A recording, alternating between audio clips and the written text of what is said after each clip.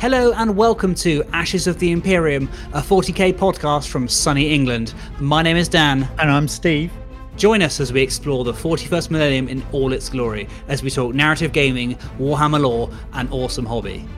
From the grim dark corners of Imperial hives to the outer reaches of Xenos-infested space. Welcome to the Ashes of the Imperium.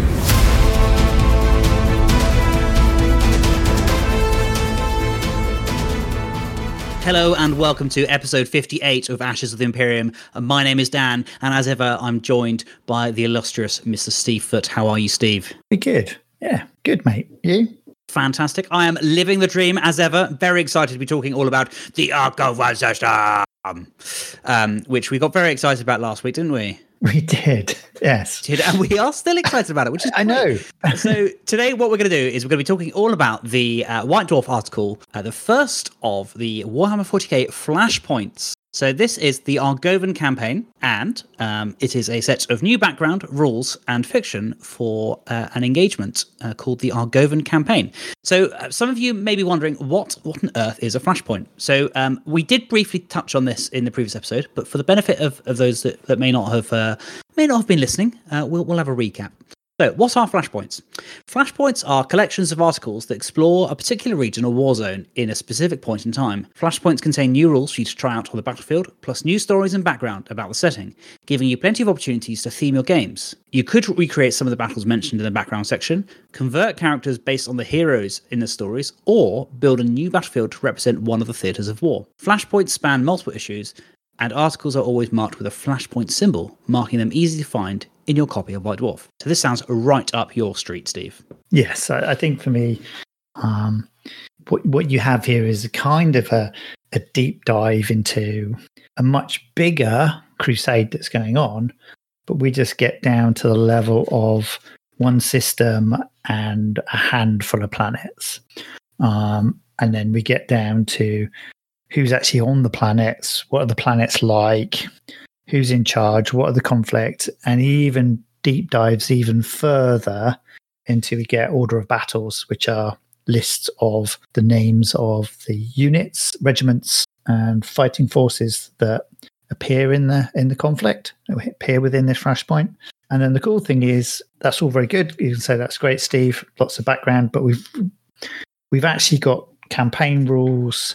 We've got theatre rules, we've got agendas, which all really dovetail nicely into the rest of our crusade rules that we've got from the main book. So I think for me, it's just a sweet spot to have this little lens on a piece of this massive galaxy-wide fight. Yeah, it's good fun to explore. Yeah, absolutely. And I think it was really interesting. Much like any choice in Warhammer, I did flick-flack somewhat between a few choices, because as you read each kind of planet or a little bit of a snippet, you think, oh, that would be cool. Maybe an army could look like this, blah, blah, blah. So what Steve and I, the task we set ourselves was that we would create a crusade force based on the Argovan system and based on one of the forces mentioned in the background. Now, as Steve has mentioned, it does go into some of the kind of orders of battle for some of the forces of the Imperium, and it does give you little snippets on some of the Xenos forces as well. So it also breaks down the planets, which is where I think I found myself kind of drawn to, because I think a planet, because I wasn't necessarily going to build this army, or having now written the list, I kind of am tempted to, because it was, purely a narrative exercise. So I wanted to base the army and kind of ground it physically somewhere. And there are 6 planets that are given in detail. So for first of all, before we get into that, the Argovan campaign is part of the Pariah Nexus ongoing crusade, which is kind of, we touched on it previously. It's the Necrons are kind of dampening emotions and doing this thing called the stilling, basically like shutting people down into sleep mode, and it's in order to, I guess, fight chaos on the warp and stuff. Yep. And so kind of all that good stuff of, if you're really zealous or, faithful, then you're most effective. And you can see that, for example, let's go back to planets now. So Argolish. So Argolish is the Argovan system's ecclesiarchal capital. Huge portions of its land are given over to colossal basilicas, cathedrals, chapels, chancels, and sanctuaries. Even structures not directly dedicated to the worship of the emperor, such as handblocks and administratum offices, have been designed to resemble sacred sites. So it was here that the effect of the ceiling was its weakest, which makes sense, right? Because it's like a cathedral planet. So it was here the Necrons struck hardest. Colossal hosts marched from dolmen gates and tomb fleets darkened the skies. So I think this is quite cool because already it's giving you a vibe, isn't it? It's kind of like city fight, once in grandeur, now like shattered and broken. So you could think of something like an Astra Militarum, city force, something like a militia, or if you were thinking about what would your Necrons look like, maybe they could be really kind of I guess like industrial, but not in a rusty way, just in kind of like lots of, just like bare metal, kind of charcoal dust and kind of, that kind of thing, lots of weathering. That could work, there. Or maybe kind of loads of like sandstony dust from where, if you don't know what the buildings look like, maybe they're kind of all like this kind of creamy sandstone. Maybe they're covered in that kind of dust. Yeah. It's kind of sort of some sort of ceramite kind of hybrid composite materials. So yeah, no, exactly. And then the mini article goes on to say there was a daring strike of a host of Terminator armor-clad warriors of the Adamantine Lions. So there you go. That's a nice little snippet. So maybe create an adamantine lion force that's mostly Terminators. That's already given you a little snippet there. So it then says the confusion that the adamantine lions caused when they slew a Necron lord was enough for the 82nd Varkian jackals of the Militarum Tempestus to evacuate a priceless mosaic of the Emperor from the small chapel that held it. So like, what's that film about in World War II? Is it Monuments Men? Monument Men, yeah, exactly. When they're like evacuating all the priceless relics in World War II. Yeah. I just imagine these like elite Militarum Tempestus like dropping down from like their Valkyrie transport, and all these the few remaining civilians being like, oh good, they're here to save us, and then just like launching into this cathedral and bringing out a mosaic piece by piece. George Clooney leading the way. George Clooney in his Valkyrie. Like, what are they doing? Like, are they hammering out? Are they like drilling out the wall that the mosaics, or the floor? Is it on the floor? Is it on the wall? Yeah. Do they like blast the wall off and then put it on the back of the Valkyrie in it complete, or are they like putting it in little bags? This piece is A1. Like a jigsaw. They're undoing the jigsaw piece by piece and loading it into the Valkyrie. I'd like to think it was like cut out as one big piece and then just slung under a Valkyrie on huge cables. I like to think that, but I also like to think they've done it piece by piece, and maybe they've handed it into the private, the most junior stormtrooper, and be like, oh, just bag these up for me in order, and he like drops the bags and they all go in the wrong order, and then they get back to wherever they get back to HQ and they're like, pass me piece A1, and he's like, oh, I didn't realize you want me to label them, or oh, they're in the wrong order. And then they have to like have this like massive, and maybe like the commissars coming to make sure they've done their work properly. And they have to like put this mosaic jigsaw back. And then it turns out, when you see like people that have taken like the priceless kind of 15th century bit of art and they've like they've renewed it. Yes. It looks like a meme or something. We've restored it. They've restored it, and they put this mosaic back. And they're like, "What the hell's that? That looks nothing like it." Oh, so yeah. So I didn't do an 82nd Varkian jackals with a terrible mosaic, but it gives you inspiration to potentially build an army led by George Clooney and the clueless private soldier. So there we go. But I think for me, it works on so many levels, in that it drills it down to that. And it drills it down to what is the most important things that are going on here. And that for me is just an absolute reminder that, the tactical value of it is nothing, but the spiritual or the morale value of it is huge. And that's why they would do it. So I think those sort of things just give it so much more flavor than just so-and-so fought so-and-so for 10 days on Ridge 46, which, I'm sure there was loads of those that happened, but they don't feel very 40k, do they? No. No, absolutely. So let's just touch on the other planets, because we actually chose the same planet to base our forces on. So I'm going to touch on the other planets just to kind of have a bit of background. And I'm going to talk a little bit about some of the forces that I considered doing. So Veronica, no worlds in the system have as sparse a population as Veronica, but none are more strategically significant.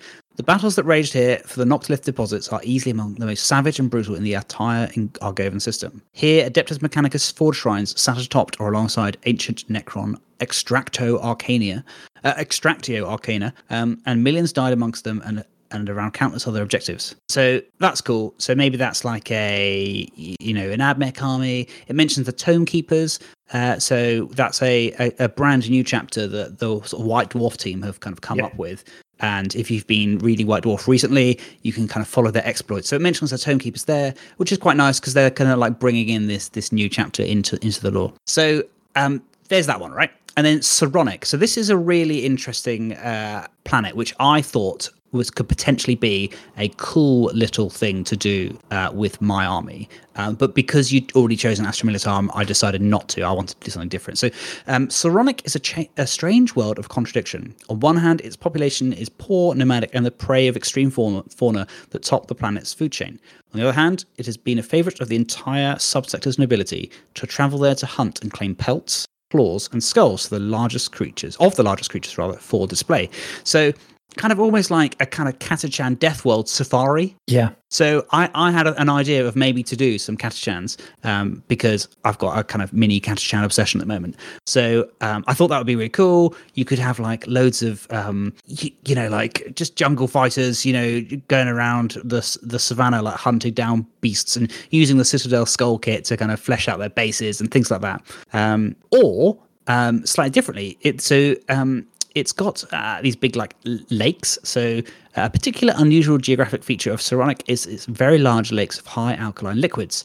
Once thought to be devoid of life, it came as a great surprise when Necrons appeared on the shores of Lake Kirel from the Dolmen Gate that must have been at the lake's bottom. So essentially like Necrons kind of teleporting in through the lakes and kind of coming up like that scene in Pirates of the Caribbean. Yeah, exactly. So you could then kind of think, right, okay, so outside of the kind of jungly bits, where you've got these massive lakes and they're devoid of life. So what cool thing could you do to have a force that operates in there? Maybe some sort of, I don't know, like Tyranids that have adapted to live in the lakes. Oh, yeah. No, I think for me, this one's really interesting because you kind of think, well, what might a hunting lodge for the rich look like? Is it going to have to defend itself? So is it going to be more like a bastion, or is it actually, if the lakes are actually devoid of too much life, then perhaps you get the lodges on jetties going out into the lake. Maybe the lodges are on the lakes. Yes. Yeah. Maybe the lodges are on the lakes so that it can defend itself. So rather than trying to like shoehorn the Tyranid force that's managed to magically adapt to the to the lifeless lakes, they are indeed lifeless, and they use it as their kind of their safety net. So when the beasts get too crazy, they jump on this kind of like, maybe it's got like this kind of rope bridge type jetty system that can take humans, but can't take bigger beasts. Yep. Yeah. Oh, that's cool. So I think for me that as a scenery kind of challenge, I think would look really cool, and you could obviously make it. I think because it is for the very rich and powerful, you'd probably want to have some Gothic elements to it, but it still needs to be practical. So, yeah. No, I do like that. I see where you're going. I think if I was going to do it, I would do something more along the lines of this kind of 19th century hunting, Victorian hunting lodge. Maybe using bits of the lake town, with that kind of imagine a lake town building but completely 40Kified. I think Laura from GW did something. Pegastix did something recently using a bunch of Lord of the Rings kits and 40K kits. But yeah, so like on the lake, this kind of lake town house built with loads of 40K elements. So it's kind of it brings it down into this kind of poor nomadic country, but has got this noble kind of really horrible, I don't know, like colonial vibe to it. Yeah. Yeah, I think you're right. I think they'd want to, slum it in a way, even though because it's part of the experience, isn't exactly. it? Like the nobles want to come down and like live with the poor people, and then like get on their emergency transport back to the cities when they can. Yep. A little shuttle sat on a pad. Yeah, a little small party shuttle, like an Arvus lander on the back. Yeah. It's going to be a big old lodge. But yeah, there you go. There's your project. But like that's what I mean. It's just got this like tiny little, we're talking about like it's one big paragraph. So I guess it's kind of like a quarter of a page of text. And just with that paragraph of content, we're already talking about like a scenery board, with like a lake, a jungle, what do the beasts look like? You could have an Astra Militarum kind of Catachan style army. What about the bodyguards of the nobles that go down there? Are they these kind of noble house guards that go along for the ride and protect their masters, or are they more like kind of hired mercenaries that the nobles don't really like, but they know the ground really well? Yeah, you probably need your local tracker and maybe your big game hunter, the one that yeah. So we're like using all these like modern cliches.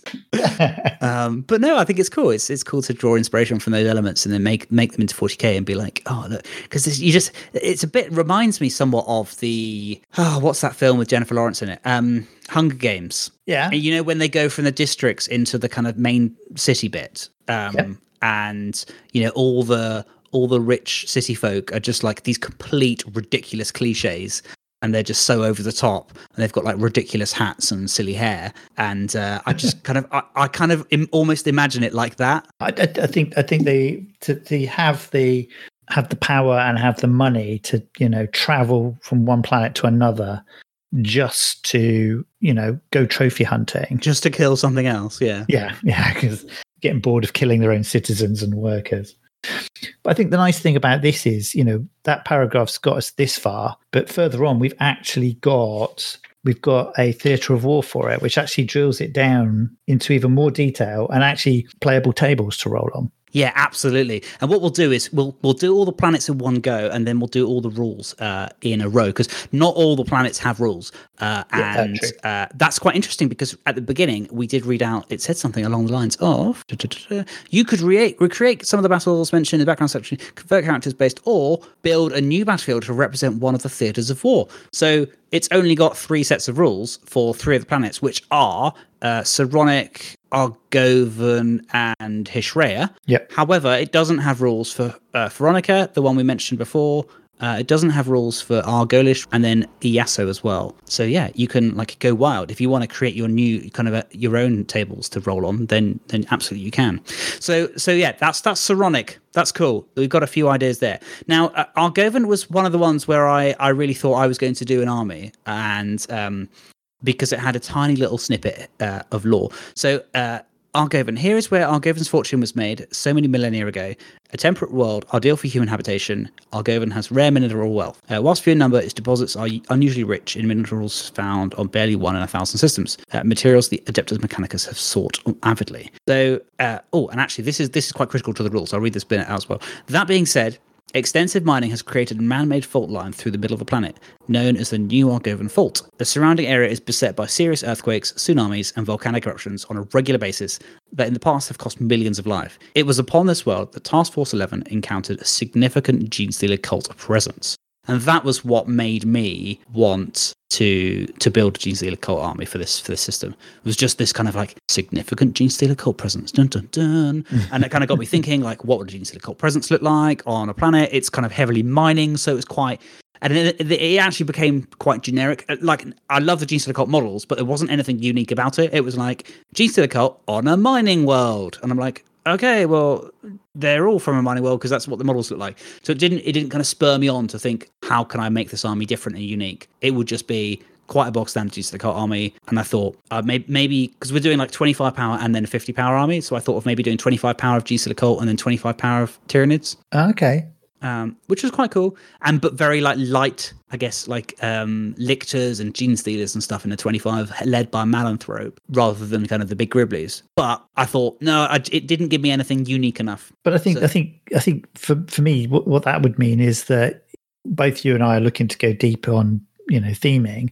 But it also means if you have got Gene Stealer Cult army, then you can just fit in and play those games there, and you're good to go. Yeah, you don't need to come up with this crazy hunting lodge that's that's on the water. You don't need to come up with all those mad ideas. You can just kind of run your Gene Stealer cults in the Argovan system. One of the other things that made me avoid the Gene Stealer cult here was that there wasn't actually any further mention in the lore, I don't think, that I could see. No. So it didn't kind of increase. Having said that, what I actually ended up with is quite similar, and is quite stock as it was, but whatever. We'll just ignore that when we get to it. Right, Steve, we've done Argolish. Yep. Which was the ecclesiastical capital. Do you want to tell me about Iaso? Iaso is a failing agri-world.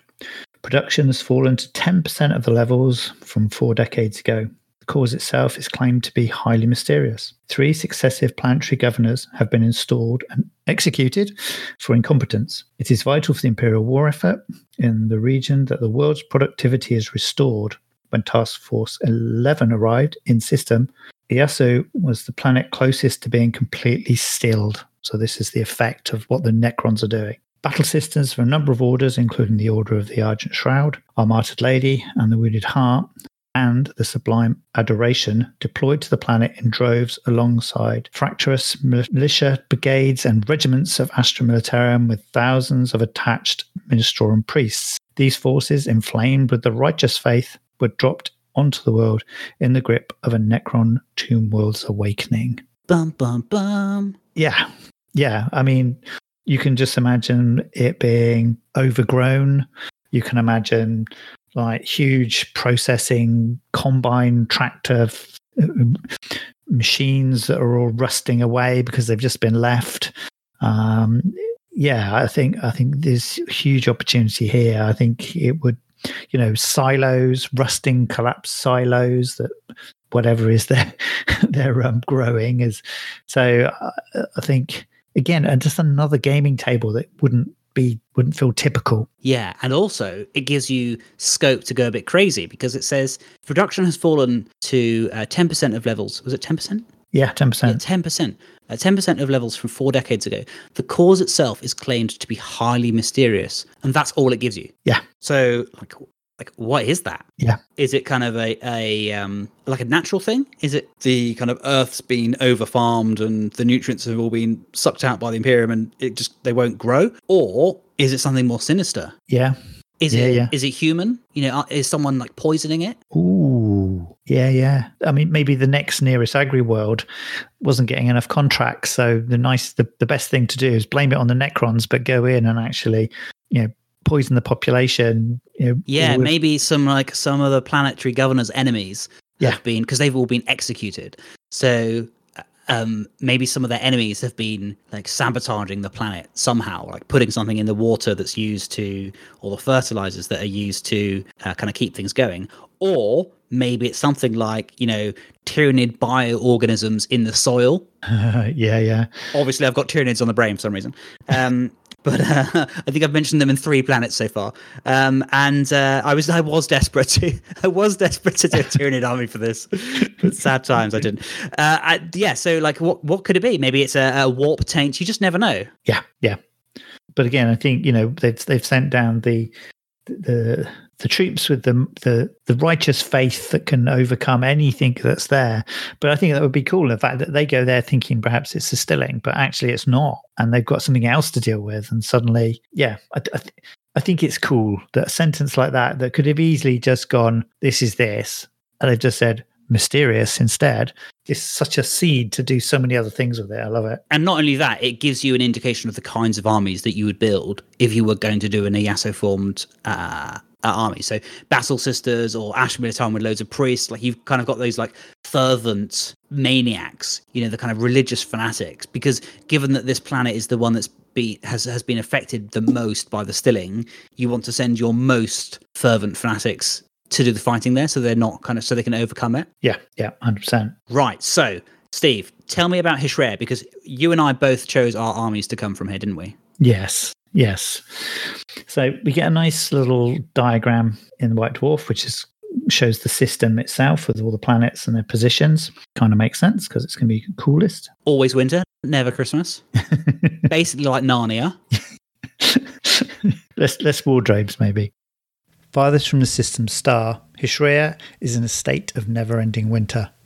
Its surface is laced with jagged mountain chains, vast inhospitable tundras, dark seas, and hyperactive cryovolcanoes, which sound incredibly cool, but I have no idea what that means. The majority of the planet's population is nomadic, following megashoals of helictiopriopods over the vast oceans on large hunting vessels. So yeah, like hyperactive cryovolcanoes sound pretty legit, and we're only like 2 lines in. So what else have we got? Mega shoals of helicopriods. No idea what those are, but sound pretty scary. And hunting vessels, large hunting vessels. Yeah. So are they mega shoals of lots of little things, or are they mega shoals of lots of really big things? Just don't know. Like, don't know. And what does a hunting vessel look like on a freezing ocean? Like, is the ocean itself frozen? So therefore, is it something that like hovers above the ice? Is it like an ice-faring vessel, or is it just, the water is freezing cold, but it's not frozen? Yes. You just don't know. So that's cool. Loads of scope there for some kind of scenery stuff. I quite liked, what's that planet that they make the clones on? I think Obi-Wan goes to visit in episode 2 or something, visit, and it's like this big kind of water planet. Yes. They kind of got like oil rig type city. Yeah. I can kind of imagine something a bit like that. Yeah. So there we go. So tell me more about this, Steve. This sounds interesting. I'm curious. Tell me more. Did he have a car? Oh dear. All right. Hold it together, Steve. Right. Most of the remainder live in one of the dozens of hive cities that sit atop the world's thermal vents, suffering a life of severe harshness. Most are committed to work in the extremely dangerous gas mines or guard the tunnels from horrifying frostworm incursions. Now, there's a little side note from here. It says, although only 4 inches in length, average frostworms move in colonies through the ground, as many as hundreds in number, and they can strip a person of flesh in less than a minute. Sounds pretty scary. It's like that film Piranha. Yes. Yeah. So imagine being a gas vent, a thermal vent mechanic. Yeah. I mean, you're going to have to have hitting something with a spanner, and suddenly like a little frostworm appears, and you're like, oh yeah, hey, I swear I compared this to something the other day. Did I compare it to that scene in Lost World? The Compsognathus, when he gets chewed up by the little dinosaurs. Yeah. What did I compare that to? I don't know. Is that in your imagination land? I don't know. I had this conversation very recently. It may have been on this podcast. So if I'm using the same metaphor of 2 episodes or 3 episodes in a row, I apologize. But basically, imagine that scene where he's like, oh, hey, cute little dinosaur. Like a little frostworm comes up. It's like, oh, hey, cool. Hey, little frostworm, what you doing? You want to be my pet? And then like just loads of them come around. He's like, oh, God, no. And they're basically 50% mouth parts. Yeah. Like wormy squigs and cold. Ooh, horrible. Exactly. Cool. Tell me more.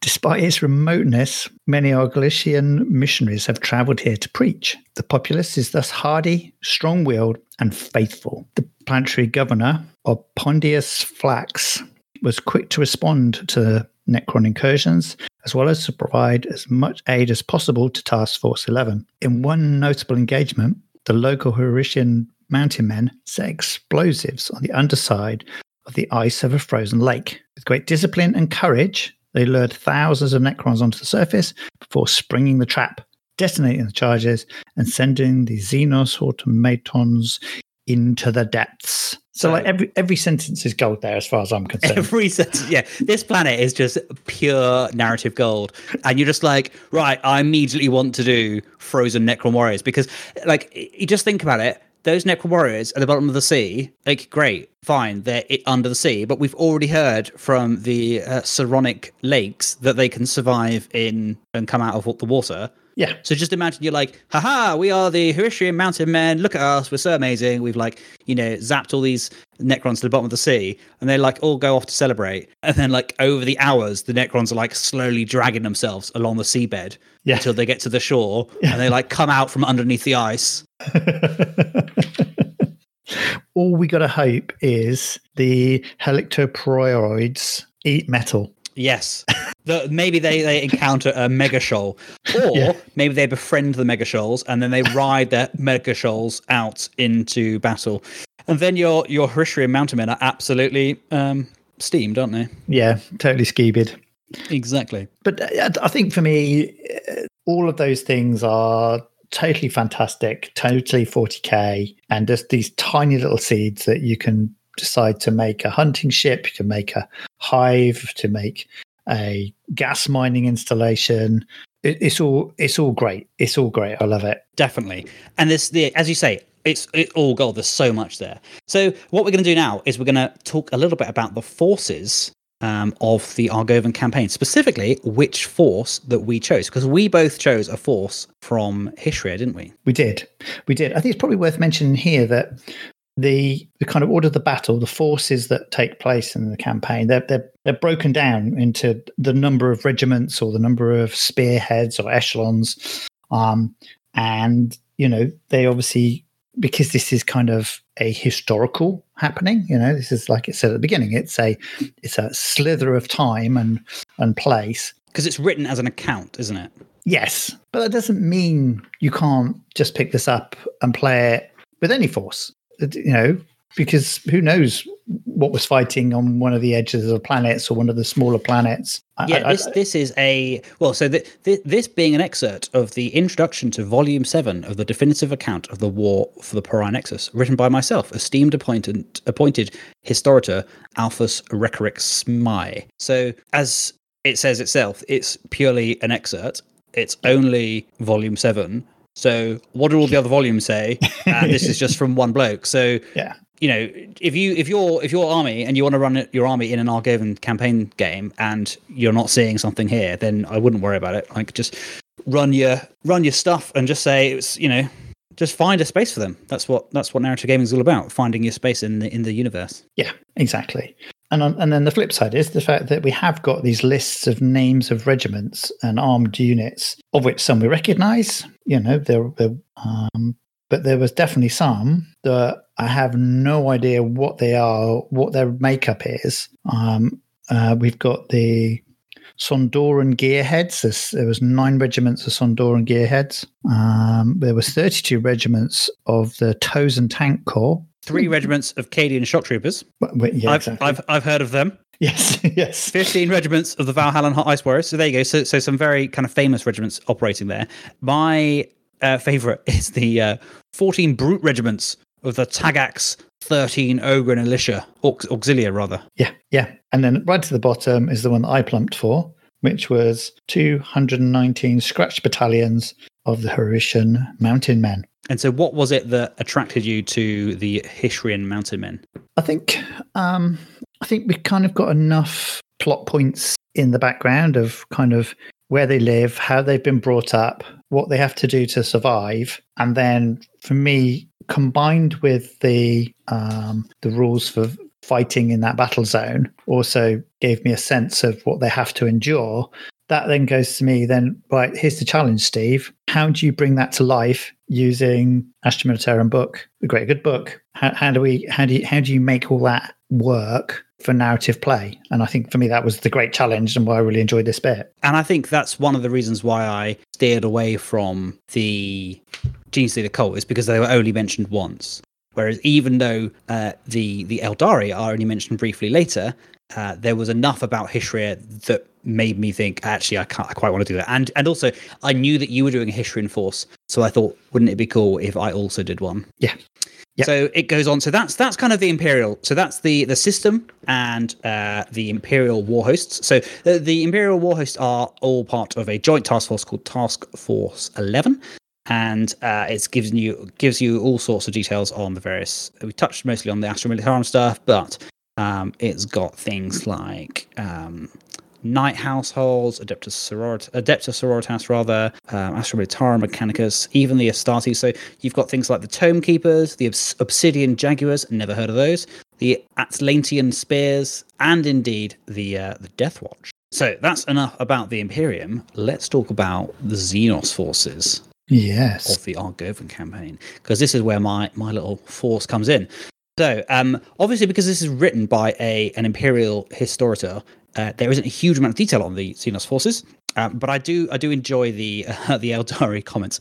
So, it touches on the Necrons there, and it says, scattered reports also told of the presence of the Eldari. Records suggest between 4,000 and 5,000 officers and troops of the Astra Militarum were executed for spreading malicious rumours, lying to a superior, wasting a superior's time, and gross negligence for reporting the sightings of these enigmatic creatures. Through painstaking research, with much gratitude due to my colleagues and no doubt the intervention of the Emperor himself, I was able to ascertain that the sightings of the Eldari were of troops from the Alitok craft world and a mask of Harlequins known as the Dreaming Shadow. What their agendas were, or indeed are, in the Argovan system, have yet to be revealed. I doubt little that whatever goals they seek to achieve are little in line with our own and are to our detriment. And there's even a little side note that kind of goes on to say, like, they executed 4,000 to 5,000 people, but serves them right for spreading bad morale rumors about the Eldari, even though they were probably reporting things that were true.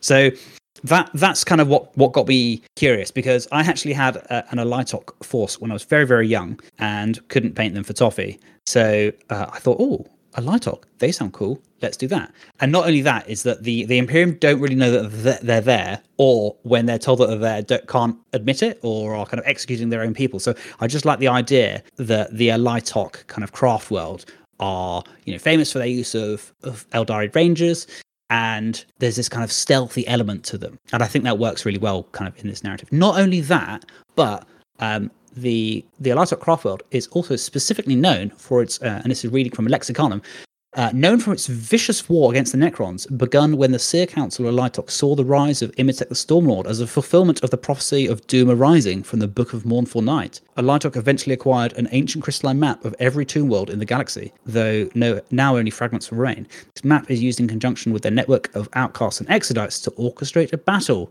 against the Necron menace. So I thought that was super cool, like kind of ties in there. Yep. And used in conjunction with their network of outcasts and exodites. And who doesn't like Eldari riding dinosaurs? Exactly. Like, what's not to like there? I just don't get it. No. One day we'll see them. One day, absolutely. So those are the forces, and Steve and I will be doing Astra Militarum and Eldari respectively. But before we do that, let's talk about the theatres of war. There's also a campaign that you can play. And it's sort of how to play the game, forming alliances and all that jazz. But we're going to focus on the theatres of war. So the Argovan Fault Zone is a flashpoint place where basically this is kind of like racked with volcanoes and tectonic activity. This theatre of war uses fracture tokens to represent weak points in the earth caused by the local populace's mining activities. Over the course of the game, fault lines will open between these fracture tokens, endangering those lying along their path. Before the battle, after the battlefield has been created, the players roll off. Starting with the winner, players alternate placing fracture tokens on the battlefield until each has placed 3 tokens. Each fracture token must be placed more than 9 inches away from any other fracture token. Each player assigns the numbers 1 to 3 to their fracture tokens that they placed. At the start of each battle round, the players must determine which, if any, fault lines have opened up on the Argovan surface. The number of fault lines that open at the start of the battle round is based on the battle round number as shown on the table below. So on battle round 1, 0, 2 to 3, there's 1, and from battle round 4, there's 2 fault lines. When a fault line opens, each player rolls 1d3 to determine one of the fracture tokens that they place at the start of the battle. The fault line that opens up then runs between these 2 points. Draw a straight line from the center of one of these fracture tokens to the center of the other.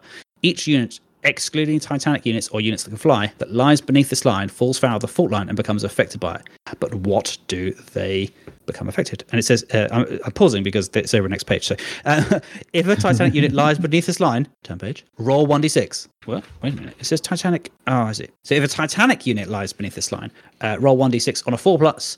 The unit also falls foul of the fault line and becomes affected by it. So it doesn't affect things that can fly, but it can affect Titanic on a 4+. Yeah. Each unit can only fall foul of 1 fault line per battle round. Every time a unit becomes affected by a fault line, roll on the tectonic effect table. See what happens to it. Open fault lines then remain open for the remainder of the battle. If, when rolling to see if a new fault line opens, an open fault line already runs between the two fracture tokens, then roll again to see if the units on the line fall foul of the fault, as described below. Each time model or unit, excluding Titanic or flying, makes an advanced move or charge move across any open fault lines, roll 1d6. On a 1, that unit suffers 1 immortal wound. So the tectonic effect is a d6 table with 4 cereals, and number 1 is catastrophic collapse. The ground cracks and a chasm yawns wide. Warriors who do not plummet to their doom must clamber back to relative safety. This unit suffers 2d3 mortal wounds. Brutal. Until the end of the battle round, half the result of any advance or charge rolls made for this unit. Oh, you do not want to be caught in that, do you? No, that's definitely a 1 result. That's definitely a 1 result, isn't it? Deadly Fall. A fissure splits the ground. Whilst many warriors jump out of harm's way, not all are so lucky. This unit suffers d3 mortal wounds. Till the end of the battle round, half the result of any advance or charge rolls. Fine. 3 to 4 is unsteady footing. The ground trembles with pent-up fury, knocking warriors from their feet and rattling crews within vehicles. Until the end of the battle round, half the move characteristics of models in this unit. And then the last one is 5 to 6, Shaken.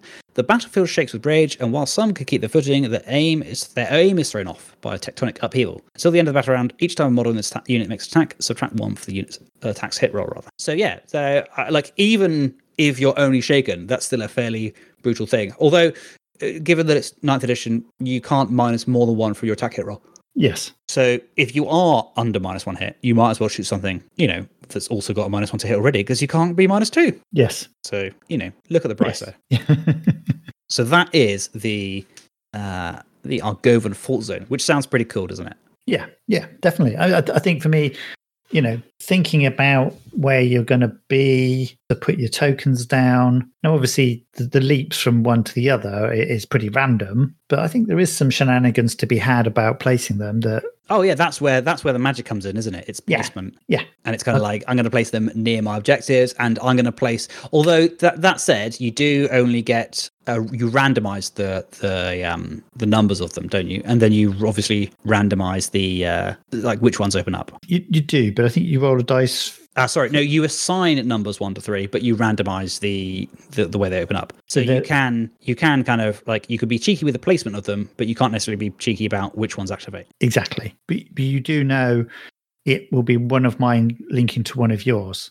So yeah, absolutely. So you can kind of work out a web of opportunities, what it could be. Definitely. Especially as they stay as well. Oh yeah, they remain open. Yeah. So you could end up with this kind of center of the battlefield or a side of the battlefield, which is an absolute spider's web of problems, which is what a surprise. That's exactly the effect that we wanted it to be, because it's the ground opening up in these huge cracks and fissures. So yeah, I love it. Awesome. So tell me about this Saronic Lake, Steve. So the Saronic Lakes, these are broken down actually it's quite nicely, and we've got kind of 3 effects here, or 3 features of this battlefield. I just quickly read the intro. So the battlefields known as the Saronic Lakes are marshy and waterlogged. The skies above are racked by dark storms and forever lashed by torrential rain. Rumoured to be resting within half-submerged ruins are lost archaeotech, but many treasure seekers have been lost to the murky depths of the hidden water sinks and fast-flowing rivers, never to be heard from again. So treacherous waters. There's a designer's note here to say, hey guys, you're going to need some water on your table. So I think that's kind of a given, but it's fairly self-explanatory, isn't it? Yeah. Treacherous waters. Before the battle, after the battlefield has been created, players must agree what pieces of area terrain are water-based. Then the attacker must roll 1d3, consult the treacherous trait table that follows. The result is an additional rule applied to all water-based terrain features on the battlefield. Alternatively, the players can just choose to roll each water-based terrain feature individually, or they can simply decide to ascribe one of the following traits to each water-based area feature based on what they feel is most narratively suitable. That's probably what I would do. What do they look like? What does that look like? What does that look like? But we get to a nice chunky D3 table for the treacherous traits for all treacherous waters. On a 1, we get alkaline waters. Each time an attack is made against a model that is receiving the benefits of cover from this terrain feature, improve armor penetration characteristics of that attack by 1. So strong alkaline chemicals are weakening the armor. Wow, making your wellies leaky, aren't they, really? Exactly. Deep water. The waters here are unusually deep and not transversable by regular troops. Unless you can fly, models cannot set up within or move over any part of this terrain feature. So that's quite key. That's going to make literally no-go zone areas on the table. And then if you roll a 3, you get sinking sands. This area is a boggy quagmire of quicksand that can suck armored vehicles down to their doom. Unless you can fly, vehicle models cannot set up within or move over any part of this terrain feature. And then the next one that we have is miserable weather at the start of each weather system, Steve. I know how excited you are by this. Yeah, weather. The thing is, a battlefield isn't just flat. It's 3-dimensional. There are stuff above it. So weather, I'm all over weather. At the start of each battle round, the player with the first turn rolls 1d3 and consults the table below to determine the other weather effects. That weather effect lasts until the end of the battle round. So on a 1, Eye of the Storm. Dark clouds gather ahead, but they have not yet released their fury. No effect. On a 2, Sheeting Rain. Just make sure I say that correctly. Torrential rain lashes the battlefield, reducing visibility and soaking the already sodden and grumpy warriors below. Subtract d6 from the range characteristic of all ranged weapons for all models on the battlefield to a minimum of 6. Oof. That's cheeky, isn't it? Yeah, that would make a difference, actually. Especially with something like a melter gun. Yeah, it's got range 12. Yeah.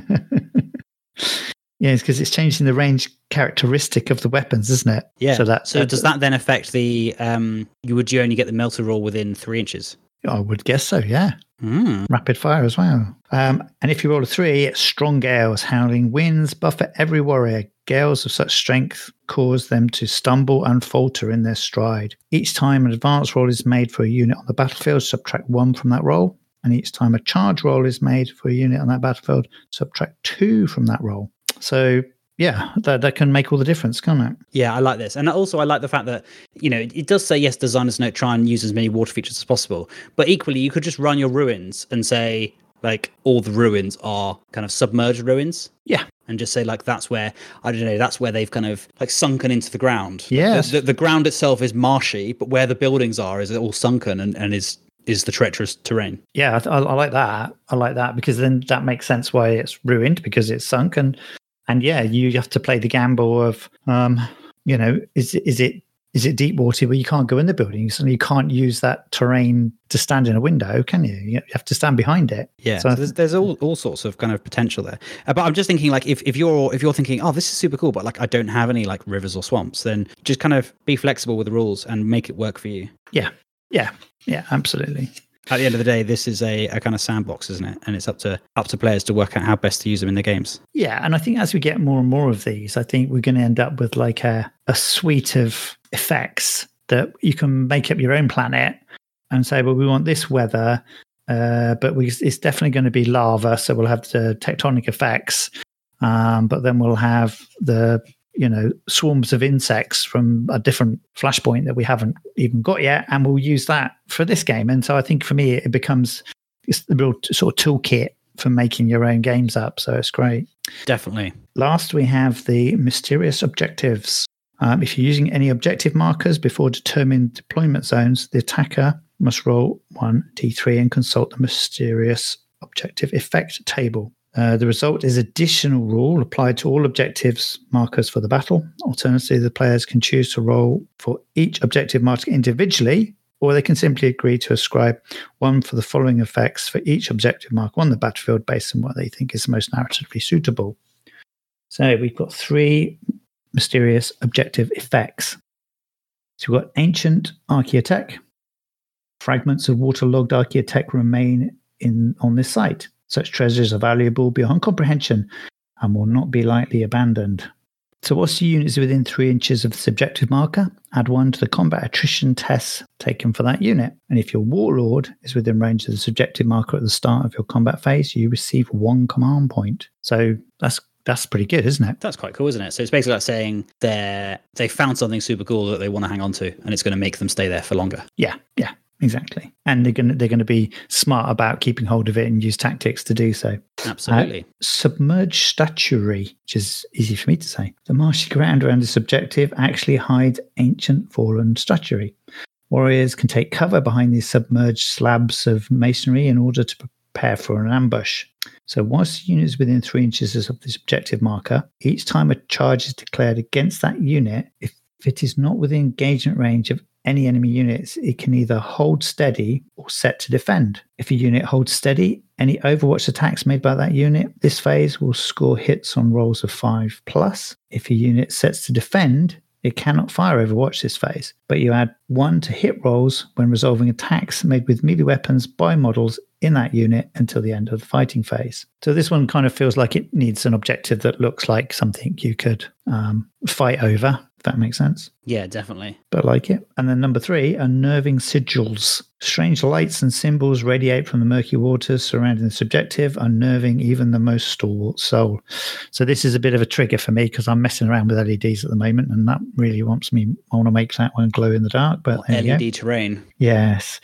The rules are: while a unit within 3 inches of objective marker, subtract 2 from the unit's leadership characteristic. That's quite cool. Yeah, because they're not, and that's it's a D3 table, so 2 of them are decent, and 2 of them are buffs, and 1 of them's a debuff. So yeah, and you need. I'd take those odds. But you need to score the objectives to win the game, don't you? So yeah, exactly. You're going to be there anyway.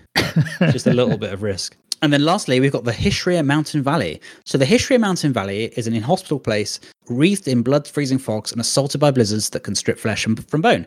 Waging war in this locale is particularly dangerous, especially when a single grenade can trigger an avalanche or bury the battlefield in tons of snow, ice, and rock. So, when fighting a battle in the Hishria Mountain Valley, the following rules apply: frozen blizzards and avalanche risk.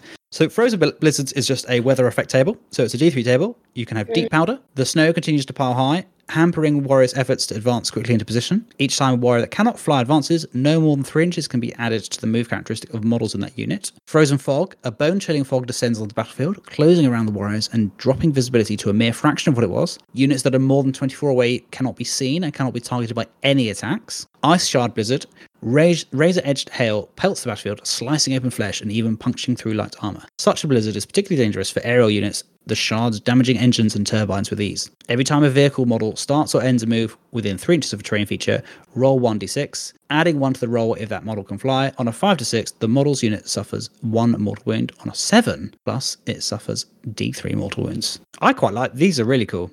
Yeah. Especially like not being able to move and not being able to see each other. It's a really cool kind of. It kind of just completely changes things, doesn't it? Yes. And I wonder, did you consider the fact that you can't be seen and cannot be targeted? No, that's a shame. I was going to say you could potentially in your force you could have mortars because you don't need to see the enemy to be able to target them with indirect fire, right? But it does say cannot be targeted by any attacks, not just cannot be seen. Yeah. So never mind, scrap that.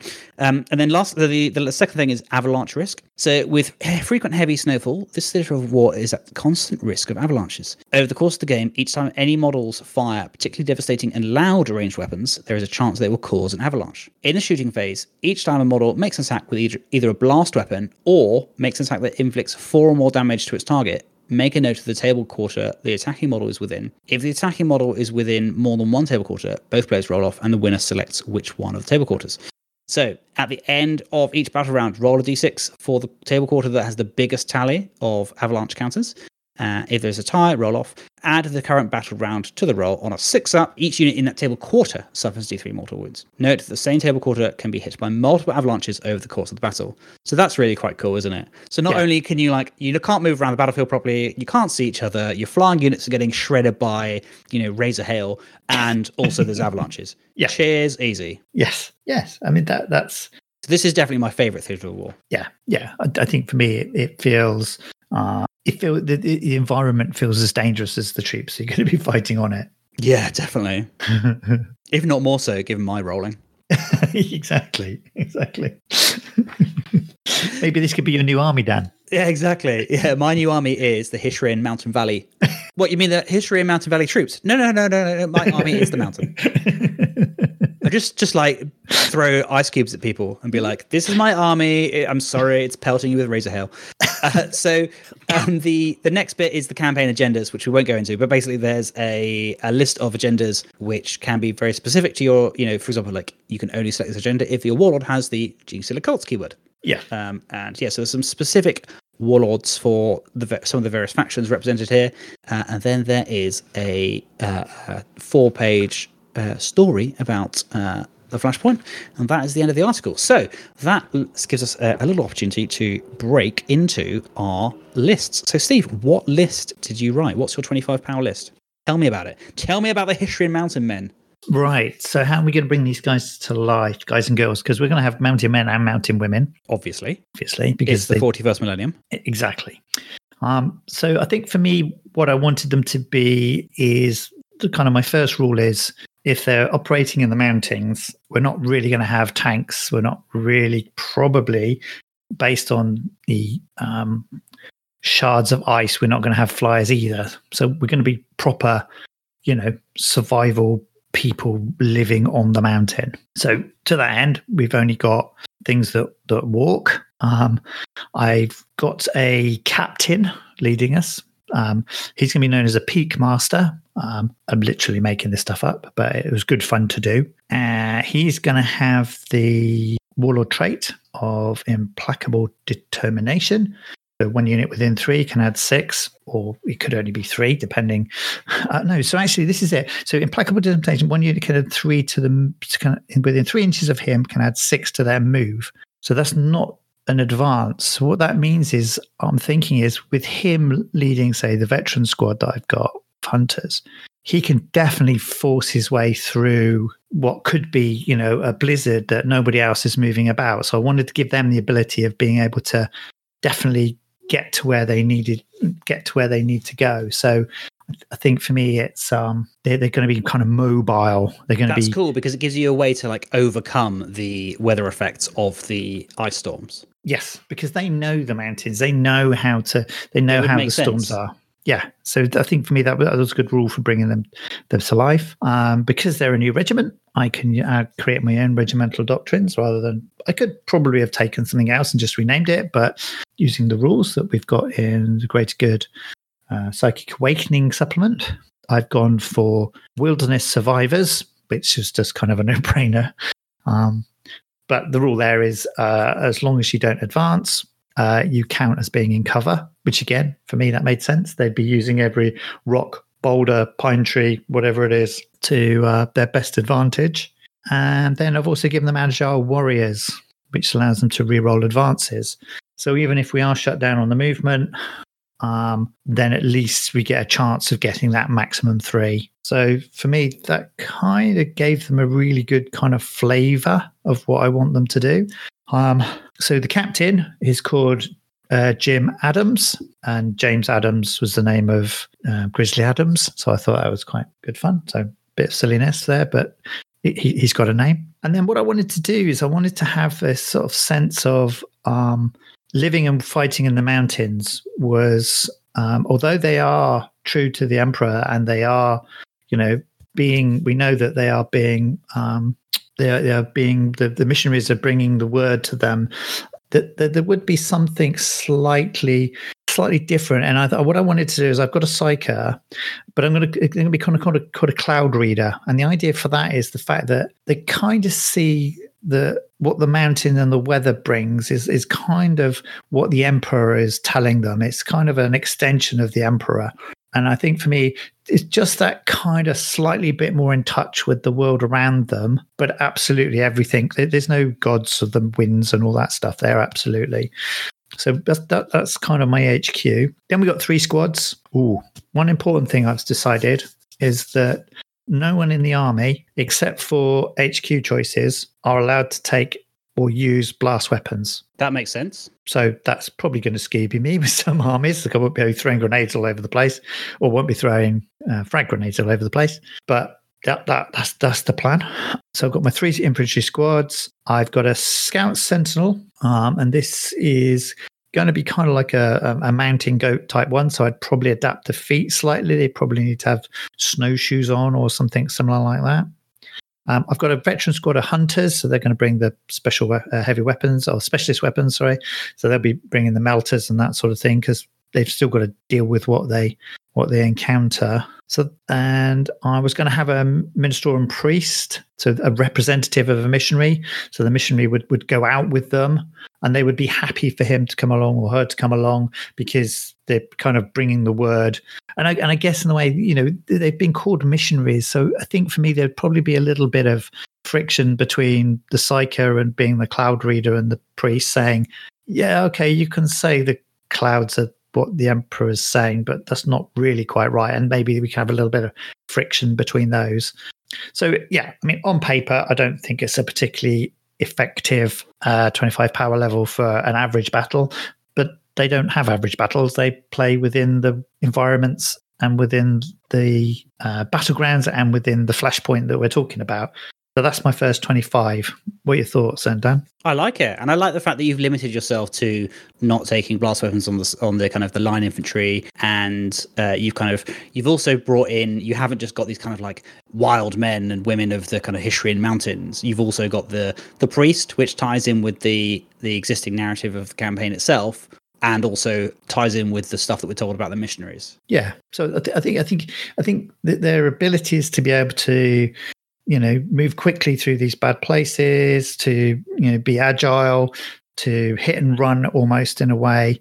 But they are still, loyal Astra Militarum. So when it came to, I've called them the Mountain Pass Patrol. That's what I've kind of bracketed that.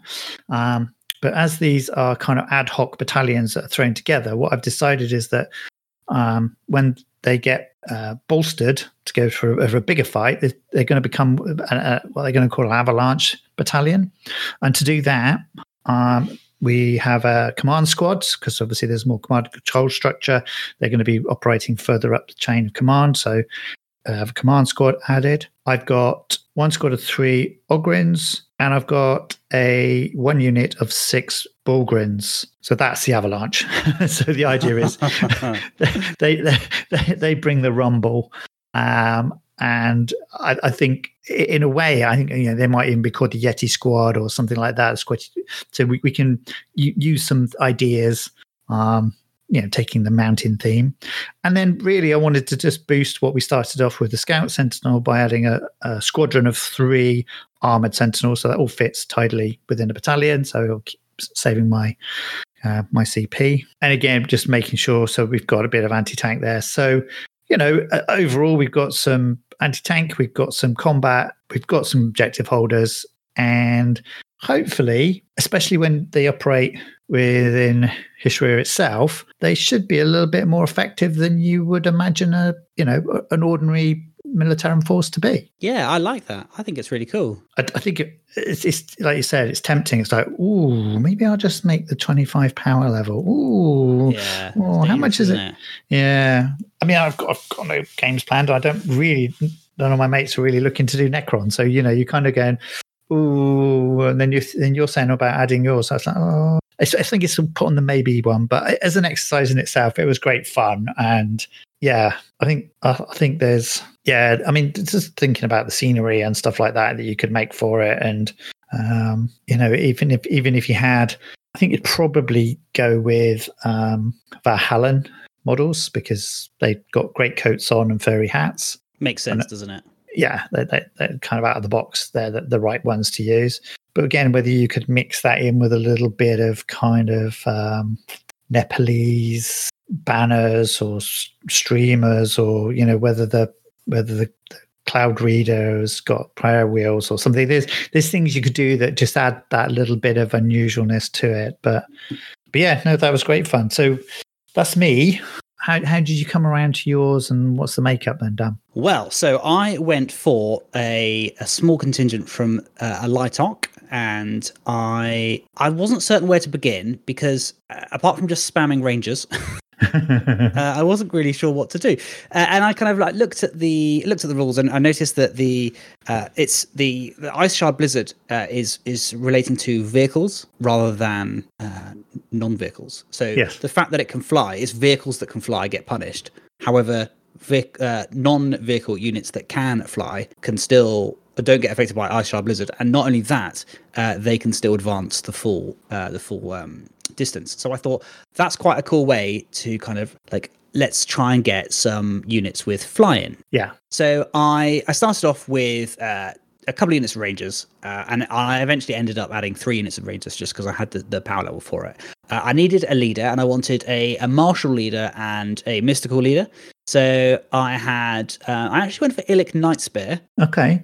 Which, whilst he is a special character and not necessarily the kind of thing that you usually put in a small 25 power force, I thought he was incredibly thematic because he's actually got a special rule called a Bringer of True Death. You can reroll hit and wounds roll of 1 for Illic Nightspear's attacks when they target a Necron unit. Yeah. So I thought that was a really cool way to add a bit of kind of anti-Necron kind of theme to the list.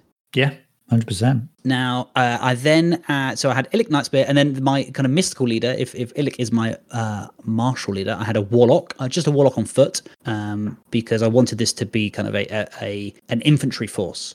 So that's 4 power and 3 power for Illic and Warlock respectively, and then 3 lots of 3 for the Rangers. And then for the final, I had 9 power left. I spent 8 of them, so I had 1 to spare, and I just took 2 units of Swooping Hawks. Now, I was thinking about having some different aspect warriors, but actually I wanted to kind of save the variety for the next 25 power, because I thought it would make sense for a kind of a specialist force to go in with their Rangers and another troop in support. And I thought Swooping Hawks kind of worked quite well because they are, you know, they can fly, they can be scouting around, they can be, you know, potentially spotting things for the Rangers, or indeed the Rangers can be spotting things and bringing them onto target themselves. And I just thought that was quite a cool way of representing that. And also there's that whole, like, you know, the weather aspect of, like, you know, if all the visibility is low because of the shards of ice in people's faces and stuff, you know, they won't see the Swooping Hawks coming until it's too late. Yeah, no, that looks great. And it kind of feels like me very much a kind of expeditionary force. They're searching for something, aren't they? Yeah, exactly. I didn't want to kind of bring in like the big guns, as it were, because I thought about maybe striking Scorpions, but also Scorpions, like just the concept of Scorpions didn't really feel right for the force. Yeah. And same for Howling Banshees. You know, a unit of something that uses noise as a weapon in a region that's like prone to avalanches. I thought, no, those girls probably aren't going to do too well in the history of Mountain Valley. They're going to bring down the avalanche on themselves. So yeah, that's kind of what I went for there. So Warlord traits, I don't get to, well, assuming Illic is the Warlord, I don't get to choose it because I have to give him the respective Warlord of a Lighthawk, which is Puritanical Leader, zealous in his belief in the superiority of his craft world. This warlord inspires unwavering discipline in their kin. As long as all friendly units within 6 inches of your Lighthawk, these units automatically pass morale tests. So that's another reason why I really like this force, was because that actually ties in with the kind of fervent, you know, I guess, like, you've got religious fervor in the Emperor, whereas I've got puritanical zeal. Yeah. So they're not going to be affected by the stilling because all my Rangers are going to be within 6 inches of my Warlord, or could be within 6 inches. So they're not even going to be affected by morale tests at all. Yeah, no, I love it. I think it's great. I think you know, there's all sorts of scenarios I can think about already. As you know, how, you know, both searching on the mountain for some archaeotech, or even needing to take down a certain Necron, and we both need to go and get that information. We're trying to understand who they are, and we can easily clash over that. Absolutely. And I'll definitely be upgrading my one squad of my Rangers to Pathfinders, which is a stratagem that you use at the start of the enemy shooting phase. Pick an Lighthawk Ranger unit from your army that is in cover. Attacks that target that unit in this phase will only hit on rolls of 6s, irrespective of any modifiers. So I think, like, given that this is kind of a strict narrative game, I'd like to think that maybe I'll pick one unit of Rangers who are my Pathfinders. Nice. And maybe only being able to use that stratagem on that unit or something. Yeah, as a bit of a self kind of limit on that. But maybe they're all Pathfinders. Whatever, Well, when the dice start rolling, I'll forget all this and be like, yes, we're using it fine. The red haze comes down. Absolutely. So how does it grow from there? So how it grows from there is quite interesting because I thought I wanted to continue along with the theme of something fast hitting and something quite tasty.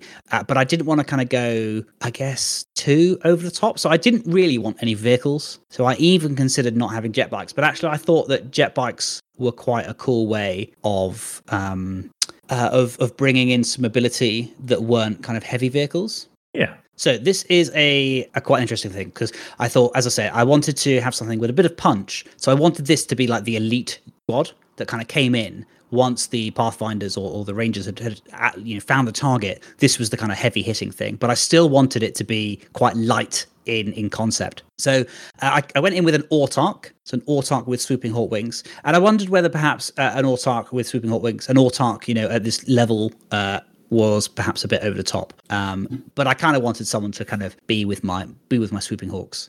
So an Autarch with swooping hawk wings that had a bit of punch there. And then I went with a Farseer because I like, an Elder Force isn't complete without a Farseer. Given that I've got a Warlock on foot to be with the foot team, I thought, cool, I'll get a Farseer Skyrunner to be to zoom around with the speed of a jet bike, but without kind of being too over the top. Keeping with that no vehicle theme, no kind of heavy vehicles. And then I've got 2 units of Shadow Spectres, who are the Forge World units. So I just thought, because they're such lovely models, and I have some already, which I've been desperate to use in a force at some point. I don't know majority of the rest of the army, but I do have these ones. So maybe I'll paint these ones up just to be my kind of a Hishrin Mountain Valley force. I've got 2 units just because I've got to, and I thought that they kind of how they operate. They're kind of warp spiders would be another potential option. Yeah. And they are the same power, but I just like the kind of shadowy nature of the Shadow Spectres. I thought it went well with the theme, and they're lovely models, quite tasty in game, and plus they're Forge World, and we've recently got the new Forge World book, so I thought what a great time to kind of throw them into the Force.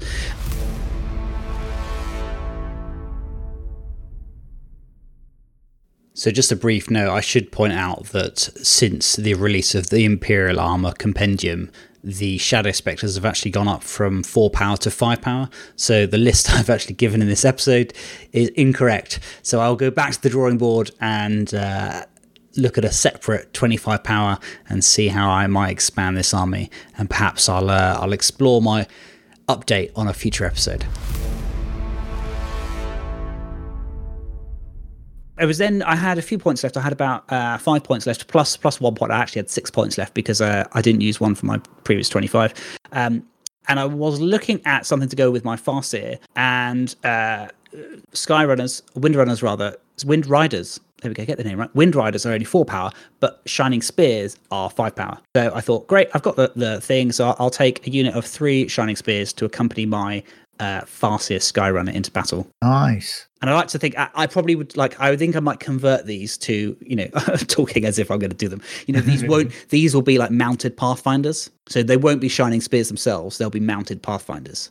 Nice. Which I thought would kind of be, I've literally just made that up. That's not a thing. But sod it. This is narrative gaming. We can do what we want. Yeah, exactly. Because I didn't want to go too aspect heavy. Having taken, Shadow Spectres as well as Swooping Hawks, I didn't want it to be like a one of everything force. So kind of making these like mounted Rangers or mounted Pathfinders. I like to think mounted Rangers would be Wind Riders and mounted Pathfinders would be Shining Spears. Yeah, I just think that would be quite cool. So this is kind of the strike, a bit like yours. You've got the Mountain Patrol, the Mountain Pass, and the Avalanche. I've got the kind of the recce element and the strike element. So yeah, there we go. That's my army. I think what I like about yours is that it feels clandestine. It feels like it could move between Necrons and the Imperial forces on the planet. Do you know what I mean? It feels like they've got that mobility and that stealth to be here in one place at one time and then just disappear into a blizzard and appear somewhere else, a day later. They're not all foot sloggers. Do you know what I mean? It definitely feels like a clandestine secretive mission type thing, which kind of matches what we the little we know about them from in the story. So it's great. Yeah, no, and I'm glad you said that actually, because that's exactly what I was going for. I was going for something that was a bit mysterious and that had that element of kind of, as you say, clandestine nature. One of the other things that I thought would be quite cool would be if I was going to change the warlord. So let's say I went for the Autarch as the warlord rather than Illic Nightspear. I would then get the choice, and I thought an eye on distant events would be a cool thing to give my warlord. Which is enemy units can't fire Overwatch at your warlord, and I think that is quite a cool kind of nod to that unseen force of like I could drop my Autarch in with my swooping hawks, and then he could then charge the enemy. Enemy units can't fire Overwatch at him, so that then he gets in combat with them, and then they can't fire Overwatch at subsequent units because he's already in combat with them. Yeah. So then maybe he could drop in, like the swooping hawks could blast some stuff, and meanwhile he goes to charge a unit to lock a unit up, and then in come the Farseer and the Shining Spears as well. Just like this kind of like precision strike, like coming out of the shadows, out of the hail. Yeah. No, that'd be so cool because all the kind of vectored effects of the flyers would be creating all sort of vortices behind the bikes as they go through. It would look really cool. Yeah, definitely, like coming out of the mist. Yeah, very exciting. So yeah, that's my little Crusade force. Obviously, incredibly tempted now to get it. I think the other thing I wanted to add was that obviously we've reviewed in a different show the Crusade book mission pack Beyond the Veil, but I think this Flashpoint, when you combine it with the battle plans that are in there with the mission plans, it really starts to come together. And there's one in here which is called Combat Patrol Mission Lying in Wait. So you've got one side has a critical mission asset, the other side ambushes, and the mission objectives are no prisoners, destroy their assets, preserve your forces. So I won't read it all out, but basically, immediately, I think the power of that pack has been increased by overlaying it with the Flashpoint. And I think for me, that's where we're really getting some really, really, really good narrative tools for play. So yeah, I think as we get more of these Flashpoints, I'm guessing we'll get more from the prior Nexus. We'll just make it more and more fun to play in. Yeah, undoubtedly. And I think it's that layered way is you can either just play something out of the book, or you can play something out of the book but with a little bit of narrative tweaks, like coming from this White Dwarf article, or indeed you can say, hey, I want to run on a planet and we don't have rules for that planet, so I'm just going to do my own thing and make it up. Yeah, exactly. Because I think the other thing, what we could easily interact with here is that from the Crusade book, the Beyond the Veil, they have relics. So relics of the Nexus, which obviously you're looking to collect points to level up, and that could be absolutely what your force is looking to do. It's trying to track down a relic to make sure it doesn't fall into the hands. So you're going to then be doing the investigating. So that's when you accumulate your investigation points, which then allow you to study the artifact. So, there's a set of rules here already for you to actually bring your army to life. And then, you're going to be doing your searches and your investigating up into the mountains, and you're going to bump into my men and women, and they're going to fight you back. And I think, and then we're going to learn something about what you're trying to do, and then we'll decide that we want it. And it does really combo well with those investigation points, doesn't it? Yeah. Really incredibly quite thematic. Yeah. So I think for me, I'm going to make sure I get, all of these flashpoints. Even though they're great in themselves, the ability to overlay them and the ability to then have them as a toolbox to say, right, we're going to play a normal game, but actually we want some weather. We want some rain weather. What's that going to be? Don't worry. Boom. We've got some. Roll D3. We're good to go. So yeah, I'm really glad I've got a subscription to White Dwarf if this is the kind of content they're putting out at the moment. And I might even scan these pages and then put them into a binder, like all the flashpoints together. And to be honest, I wouldn't be surprised if, over the course of next year, they release a flashpoint annual, Christmas next year, they put all the White Dwarf articles together and release it as a product, kind of like how they've done so for like the Blackstone Fortress annual. Yeah, no, that would be great. I think that, we've got lots of books, and, I don't particularly have a problem with lots of books. I love books. I much prefer them than PDFs. might be the old man in me, but I think yeah, just excited to what's the next flashpoint? What's it going to be? What's it going to be? You're just too excited, aren't you? Yes. You're a hyperactive cryovolcano, Steve. I am. Although I have put the heating on because it's getting too cold at the minute.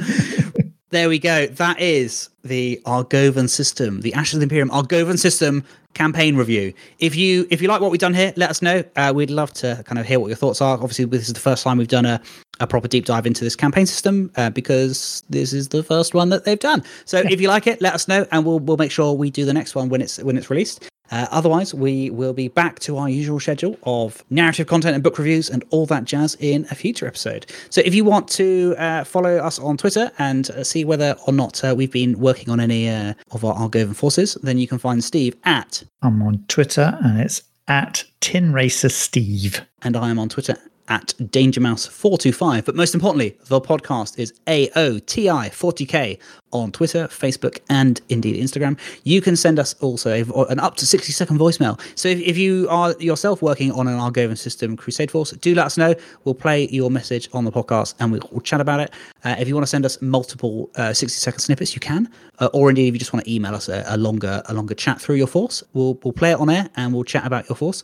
And that is anchor.fm/AOTI40K, or you can just email us. We are ashesoftheimperium@gmail.com. Until next time, keep calm and crusade on. Cheers, guys.